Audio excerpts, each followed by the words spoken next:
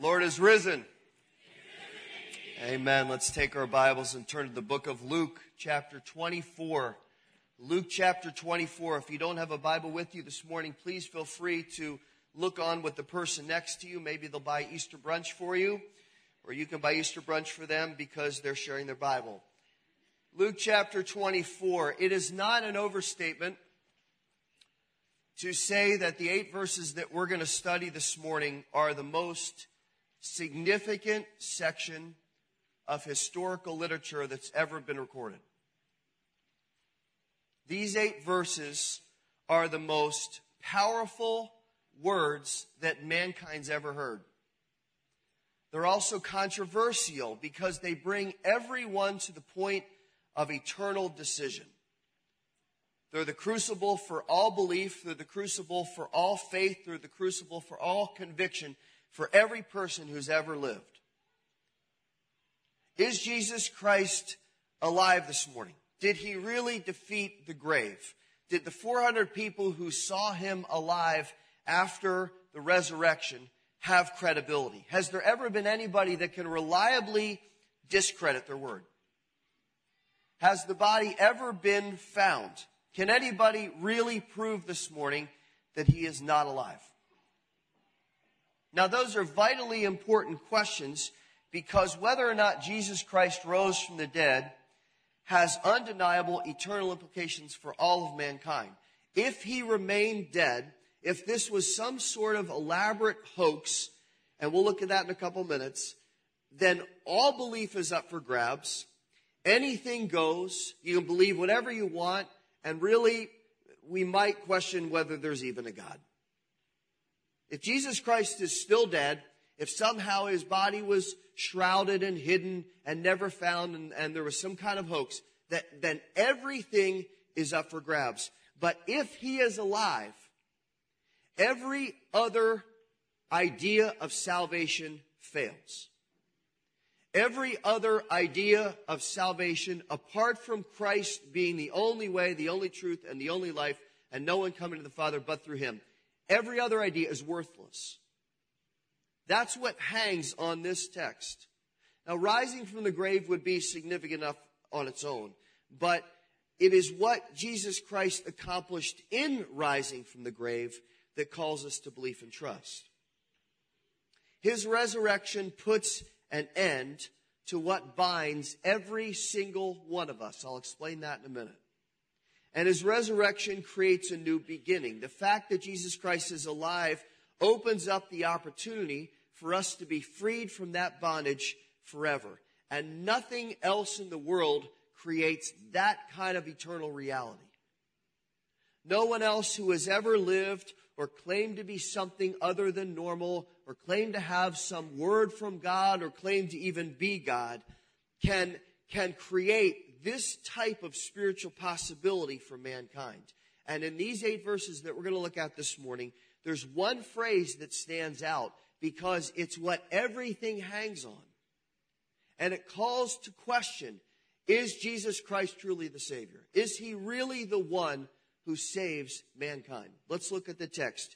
Chapter 24, the book of Luke, verse 1. But on the first day of the week at early dawn, they came to the tomb bringing the spices which they had prepared. And they found the stone rolled away from the tomb, but when they entered, they did not find the body of the Lord Jesus. While they were perplexed about this, behold, 2 men suddenly stood near them in dazzling clothing. And as the women were terrified and bowed their faces to the ground, the men said to them, "Why do you seek the living one among the dead? He is not here, but he is risen.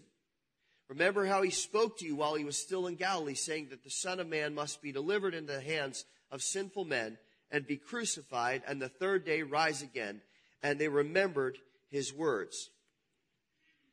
Now, we can't fathom the emotional trauma and the complete despair that the disciples felt from the moment they watched Christ give up his spirit to this moment. Somehow they had not listened to, somehow they had not heard, somehow they had not accepted Jesus' words in Galilee in Luke chapter 9 when he specifically said to them, here's what's going to happen. We're going to go to Jerusalem. I'm going to be betrayed. I'm going to be killed. And on the third day, I am going to rise again. Somehow they missed all the symbolism of the Passover meal that we celebrated Friday night, the Lord's Supper, where he said, this is my body, which is given for you. This is my blood, which is shed for you for the remission of sins. This is what's going on. And the disciples are debating who's the greatest and who's going to betray him and what's happening and what's to eat and whether it's too spicy. I mean, there's so many things going on in their minds. And Jesus is saying to them, here's what's happening. Now, as the events start to play out, as it starts to happen like he had said, you would think at some point they would have put it all together and they would have said, hey, wait a second, he's going to rise again. Now, it's easy for us 2,000 years later to say that and to say, well, if I had been there, I would have understood.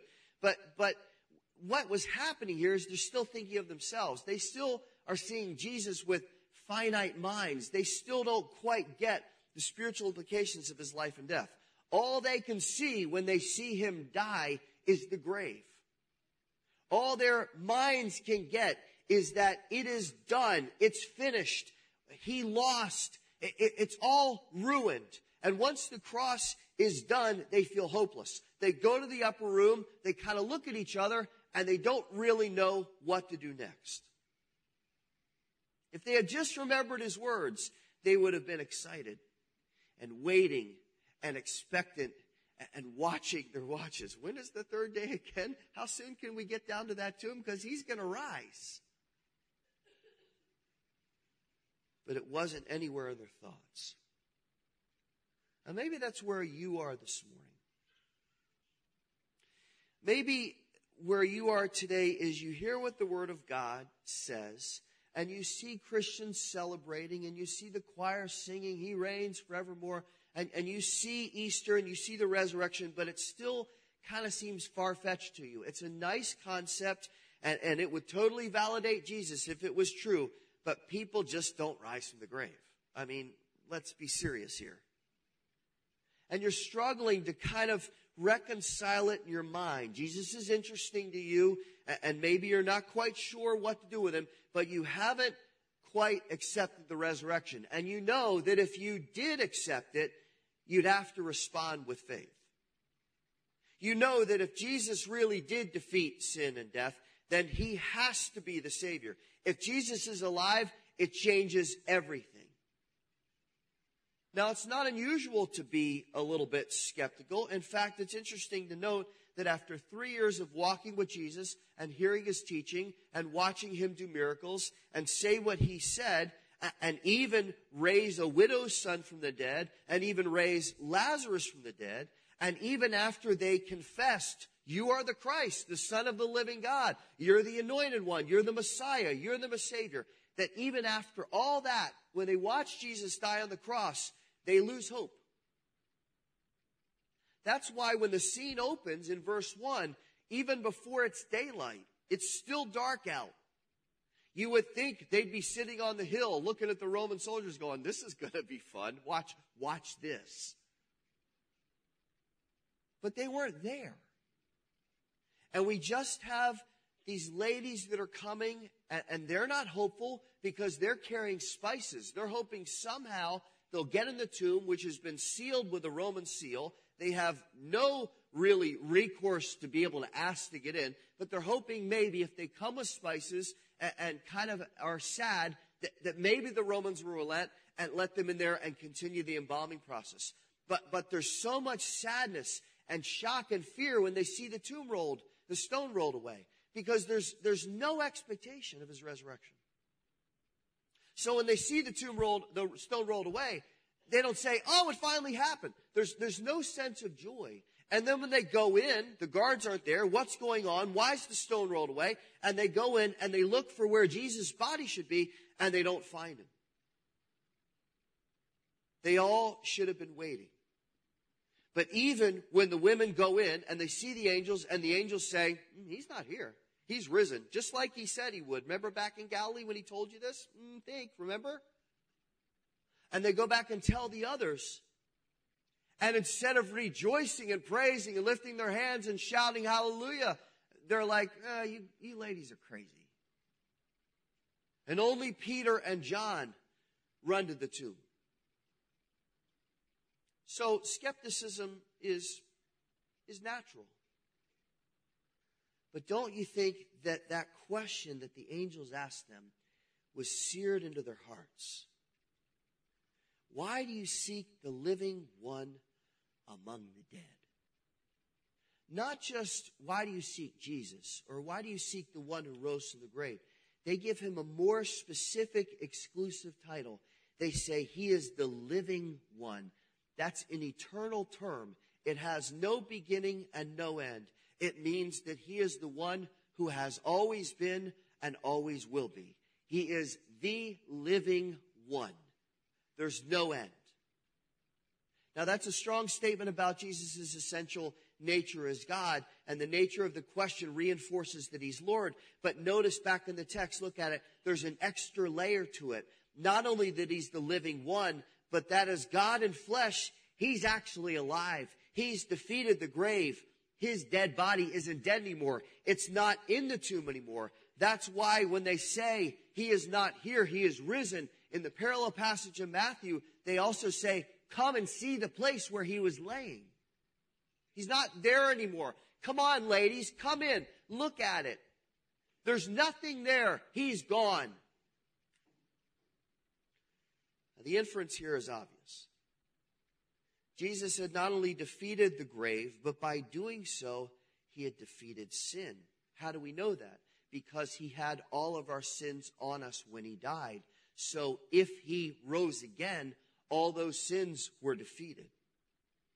He defeated hell, because if sin is beaten, then hell has no power, and redemption is being offered. Now we're going to develop that further in a minute. Before we get there, let's deal with the other layers of skepticism and doubt that most people would have about this claim that Jesus is alive. Because again, even the disciples had their doubts. So the most obvious question that needs to be answered, really the only question that matters, is if Jesus Christ did not rise from the grave, then where is his body? If Jesus Christ did not rise from the grave, then where is his body? Interestingly, the proof of the resurrection is not on those of us who believe in Christ. The proof of the resurrection is on those who don't believe. So let's analyze how this could have been disproven. First of all, let's realize that this passage is written by a medical doctor. And a medical doctor would be inclined to say, I don't believe you can come back from the dead. So you would think there would be a healthy dose of skepticism from Dr. Luke, who would have been prejudiced against such an outlandish claim. And yet here he is writing it, saying, I understand this because we've witnessed it and it's true. Then there's also a number of evidences that we have to reconcile that would have to be convincingly refuted. Why did the soldiers take a bribe? Why did the soldiers take money, which history records, in order to be quiet? A Roman soldier was never quiet about anything. They were the finest soldiers on the face of the earth. They were as tough as you could possibly get. Why did they take a bribe to say that what happened wasn't real? And what about the testimony of the hundreds of people who saw him? What about the sudden boldness of the disciples who, when Jesus was betrayed, had run away and who had denied him publicly? Why all of a sudden are they suddenly bold, especially in Acts 4, when their lives are threatened? Why do they say, we don't care what you do to us, we are not going to stop talking about Jesus' resurrection? Where did they get that boldness?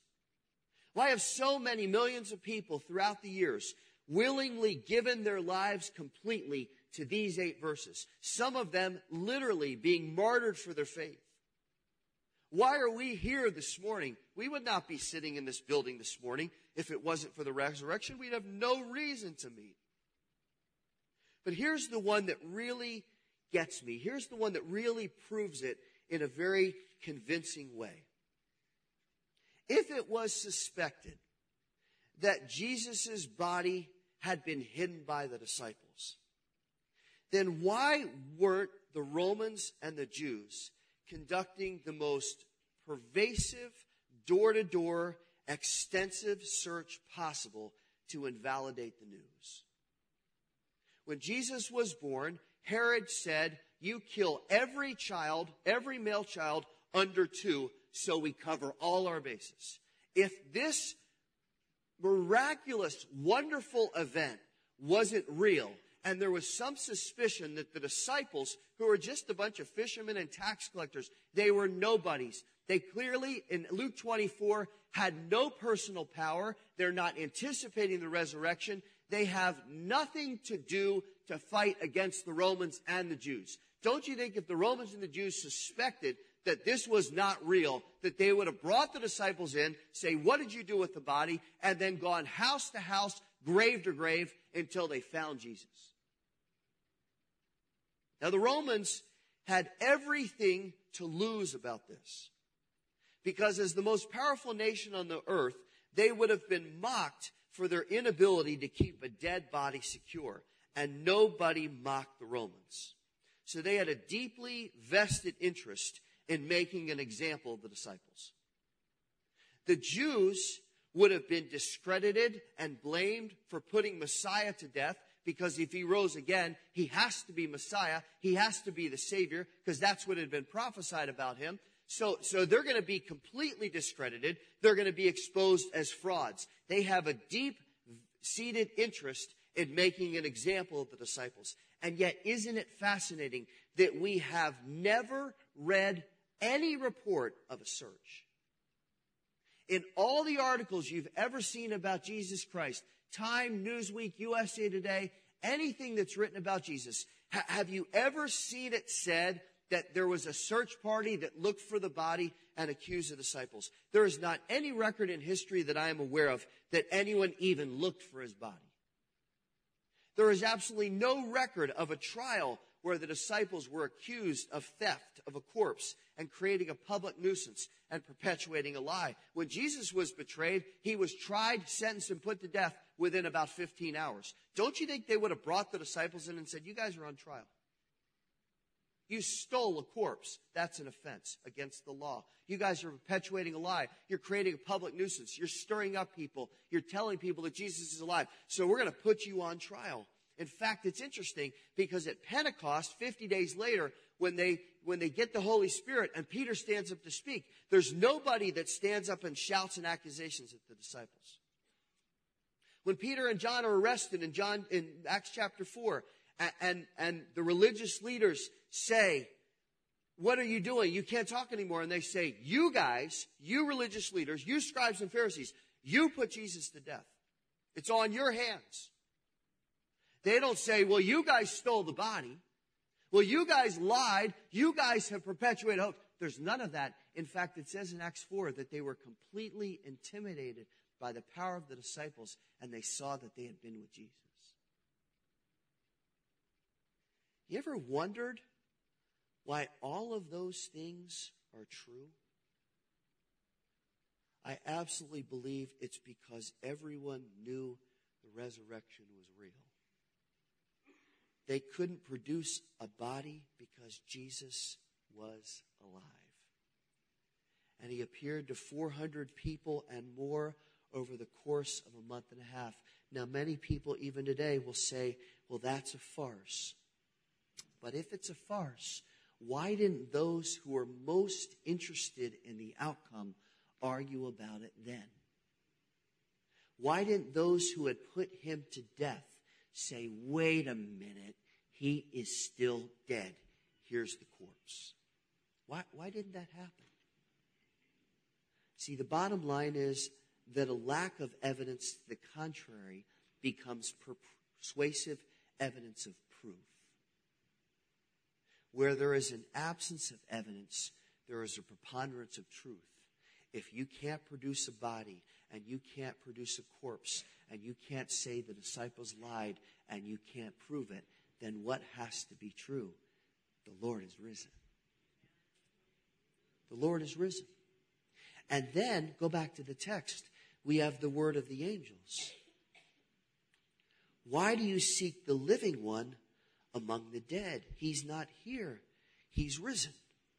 Now, in those two statements, we have the complete explanation of what Christ secured for all mankind. Listen carefully now.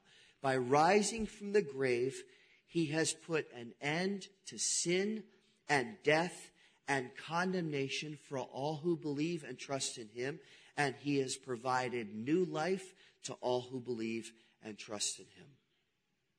Romans 7:14 says that because of sin, every single one of us is in eternal bondage. Every one of us is sentenced to hell as a payment for our rebellion against God and our sin. So for anyone to be freed from that, there are 4 eternal restrictions that have to be paid for and canceled out and removed. Let me say that again in a different way. We are all under the sentence of death, and for us to be relieved from that death, payment has to be made. Now, turn over for a minute to Romans chapter 8. And let's see, just in 4 verses here, what Christ's resurrection did to deal with those 4 restrictions. And I'll explain what they are in a minute. There are 4 things that have to be satisfied, 4 levels of bondage that have to be removed for us to live forever as redeemed people.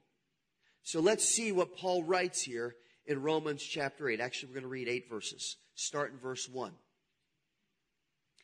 Therefore, there is now no condemnation for those who are in Christ Jesus, for the law of the Spirit of life in Christ Jesus has set you free from the law of sin and death.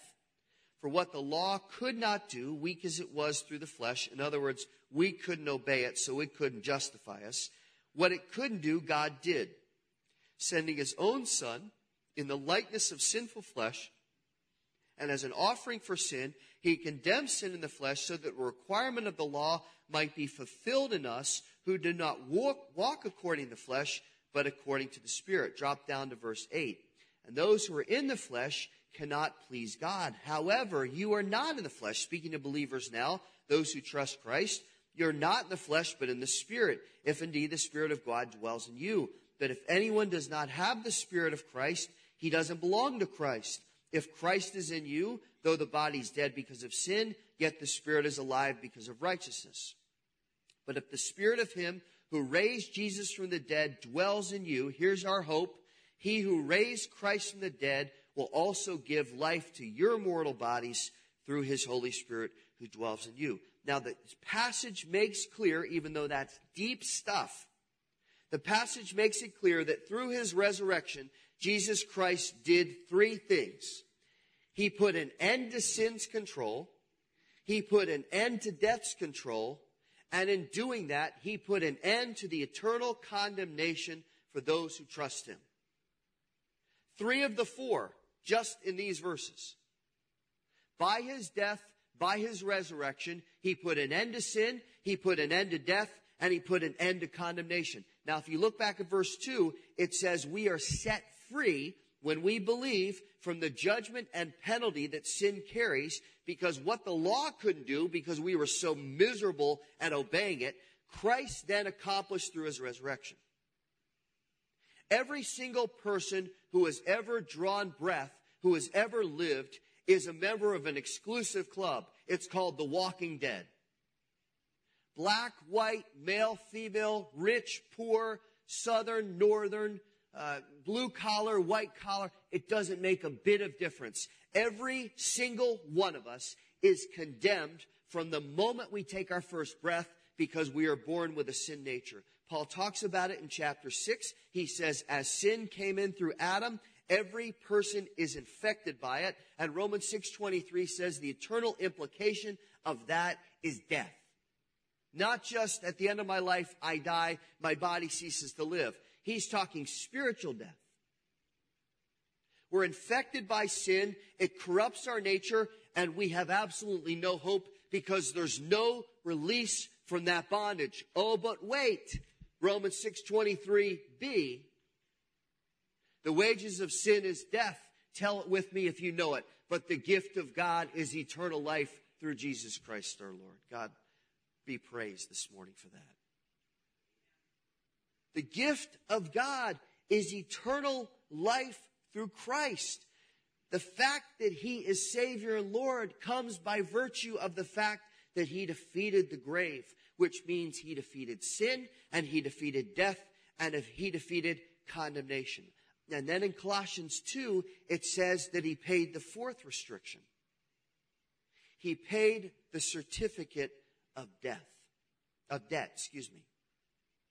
Romans 3, Hebrews 2, 1 John 1, 1 John 4. They all say that he was our propitiation. It's a strange word that we never use. What does it mean? It means satisfaction of the debt.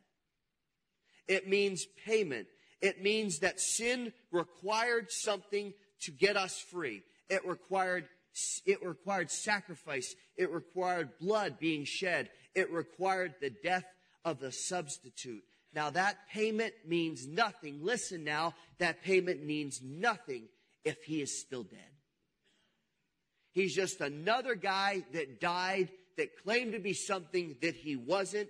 And the certificate of debt can't be torn up because he's not worthy of it. But if he rose from the grave, which he did, then he can take that payment and go, done. I've defeated sin. I've defeated death. I've taken away the condemnation. And any measure of debt that you still owe, I've erased it. I bought it for you. Why do you seek the living among the dead?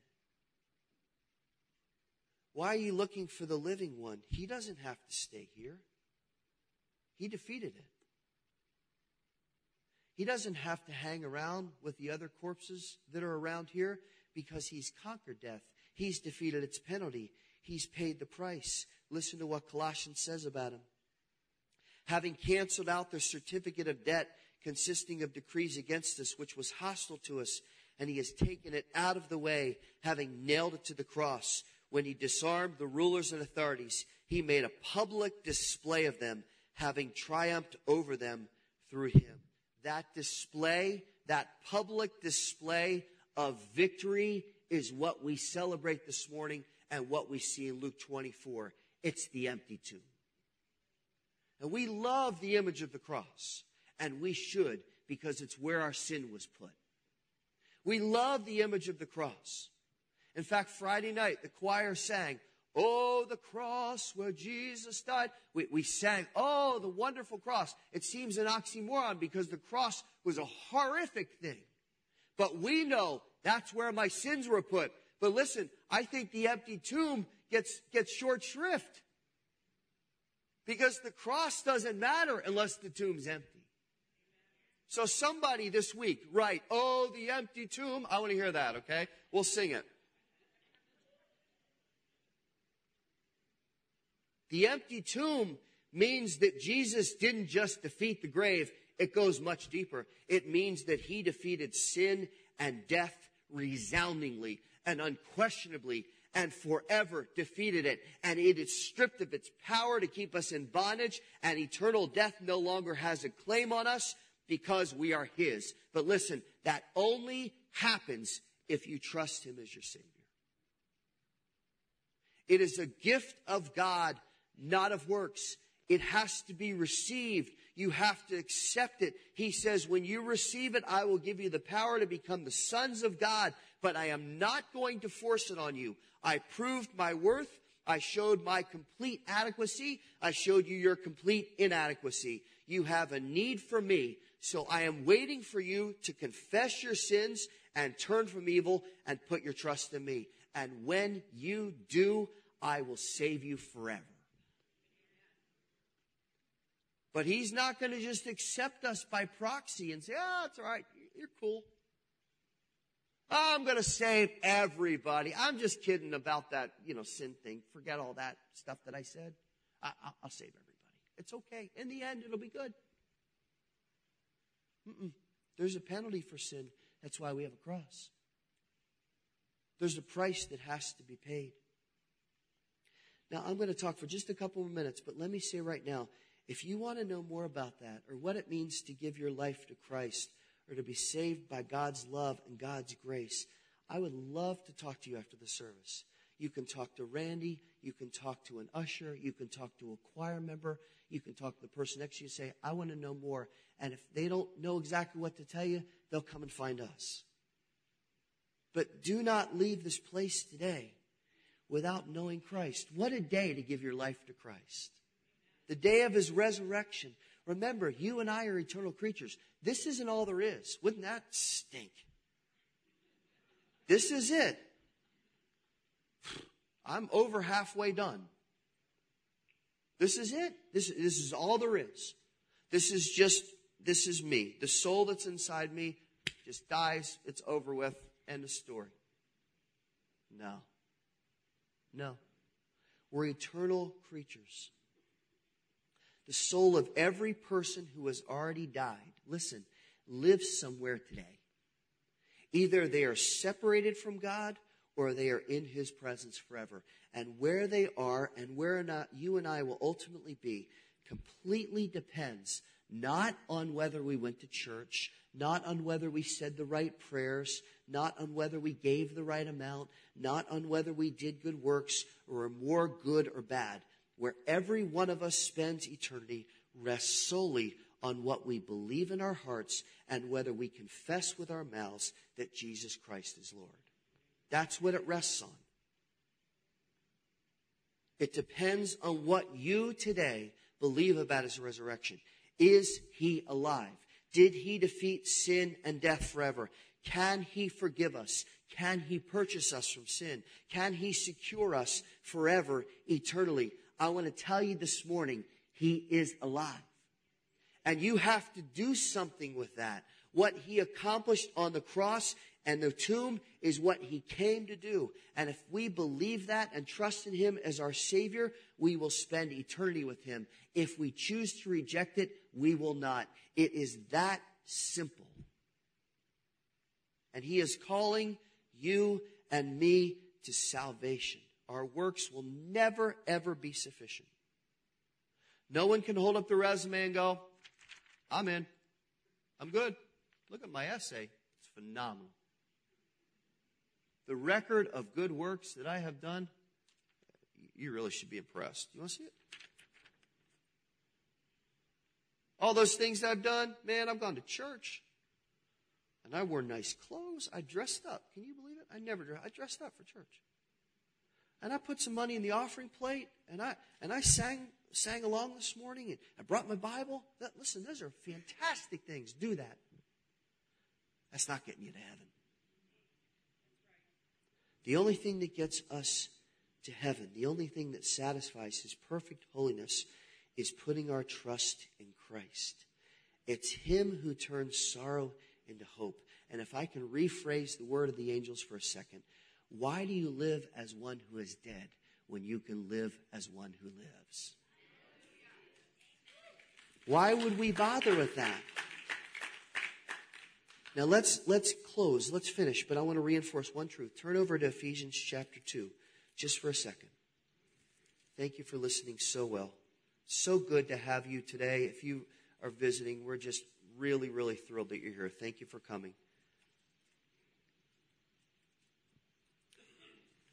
Not only has Jesus' resurrection put an end to sin and death and condemnation and the dead, but on the other side, he's now started a new work in those who believe. Because of Christ, all who are dead can become the living. Because he's the living one, we can now become living ones too. Believers are the living. Now there's a two-part transaction here. The first part is removing sin and its penalty. The second part is recreating us to be living ones alive because of Christ. Now look at what Ephesians 2 said, because there's a powerful word here that reminds us just how profound and far-reaching this transaction is, both in the complete change of our spiritual nature and also the extent to how much Christ has changed our lives for eternity. We need to read all 10 verses here, okay? Stay with me. Ephesians 2:1. And you were dead in trespasses and sins, in which you formerly walked according to the course of this world, according to the prince of the power of the air, that's the devil, of the spirit that's now working in the sons of disobedience. It's the spirit of rebellion and sin. Among them, we too all formerly lived in the lusts of our flesh, indulging in the desires of our flesh and of the mind, and were by nature children of wrath, even as the rest. Stop there and look at me for a second. Christians are not saying, if you're a non-Christian this morning, Christians are not saying we're better than you. We're not saying we're free and we've never sinned. We are confessing what Paul confesses right there in verse 3. We have been like that too. We know what it is to lust. We know what it is to commit murder in our hearts. We know what it is to follow the desires of the flesh and of the mind and to be children of wrath. In fact, even as believers who are redeemed, we still struggle with it. So please understand me this morning. This is not a pointing finger. Paul is trying to help us to understand what's going on here. Now look at verse 4. But God, in contrast to all this, God being rich in mercy because of his great love with which he loved us, even when we were dead in transgressions, he made us alive together with Christ. By grace you've been saved. And raised us up with him and seated us with him in the heavenly places in Christ Jesus. We have no business being there, but he did it. So that in the ages to come, verse 7, he might show the surpassing riches of his grace and kindness toward us in Christ Jesus. Let's read these last 3 verses. For by grace you've been saved through faith. That not of yourselves, it's the gift of God. Not as a result of works, so that no one may boast. For we are his workmanship, created in Christ Jesus for good works, which God prepared beforehand so that we would walk in them. What's Paul saying? Once we were dead, once we were controlled by sin, once we served the devil, once we lived by the flesh, we were disobedient and angry and hostile toward God. Listen now. But his love is so great and his mercy is so powerful and Christ's resurrection is so sufficient that when we trust in him by faith, he starts a new work. We're made alive through Christ. We're raised up with him. We experience his eternal kindness and we live as his new creation. And those who trust in Christ look nothing like they did before. How does that happen? It happens because the tomb is empty. On 4 separate occasions, I have been blessed to stand in that empty tomb that's on the front of your bulletin. It's about 100 yards from Golgotha, the place of the skull. In fact, that sign you see on the front of the bulletin, my grandparents gave that sign. The door to that tomb never closes. It doesn't have a lock on it. It perpetually remains open. And I have stood there 4 times, and I can tell you today that it is empty. It is empty. That would be the easiest thing in the world to disprove today. They could take a camera crew, they could go to Jerusalem, they could walk into the garden, they could take a camera and look in the tomb, and if Jesus Christ was still dead, there would be a rotting corpse wrapped in cloths. But the tomb is empty. But listen, don't take my word for it. Listen to an eyewitness. Peter and the other disciple, John speaking of himself, went forth, and they were going to the tomb. The 2 were running together, and the other disciple ran head faster than Peter. I've always loved that sentence. And they came to the tomb first, and stooping and looking in, the disciples, John saying, "This is me. I saw the linen wrappings lying there, but I didn't go in." And Simon Peter also came following me. And entering the tomb, he saw the linen wrappings lying there, and the face cloth which had been on Jesus' head, not lying with the linen wrappings, but rolled up in a place by itself. So the other disciple, that's me. So I, who had first come to the tomb, then also entered, and I saw and believed. The word believe there means to be confidently persuaded that it's true. John says, I got there and I kind of looked in. I didn't know what to find. And Peter comes barreling up and he goes right in and he sees it. And the linen wrappings are laying there. And the cloth that was around Jesus' head is folded neatly, separate from the linen wrappings.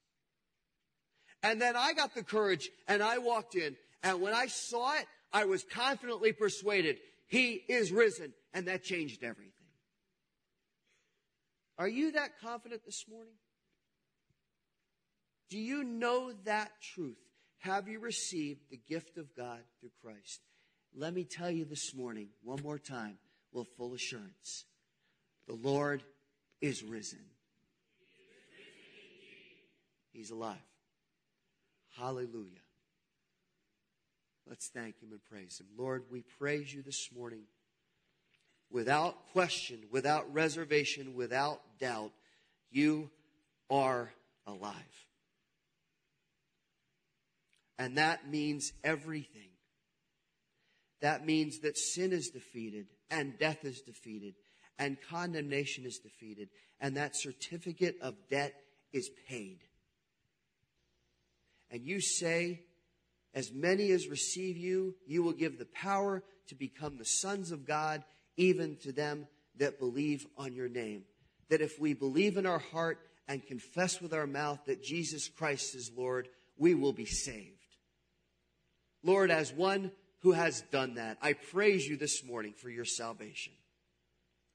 Lord, if there is anyone here this morning that does not know you, that has not received your gift, I pray right now in their heart that they would cry out to you and say, Lord, I get it. I'm a sinner. I'm a failure. I'm unworthy. But you died and rose again for me, and I receive it. Lord, do not allow the devil any room right now, but change and touch hearts. Lord, even for those of us that have been saved decades, lift our hearts now. Stir us, inspire us, give us a new, fresh passion for you because you are alive. And Lord, that doesn't stop today just because today's the resurrection day. Every day of our lives as living proof of your resurrection. We thank you. We praise you. We love you. We believe Jesus is alive. We praise you and pray in his name. Amen.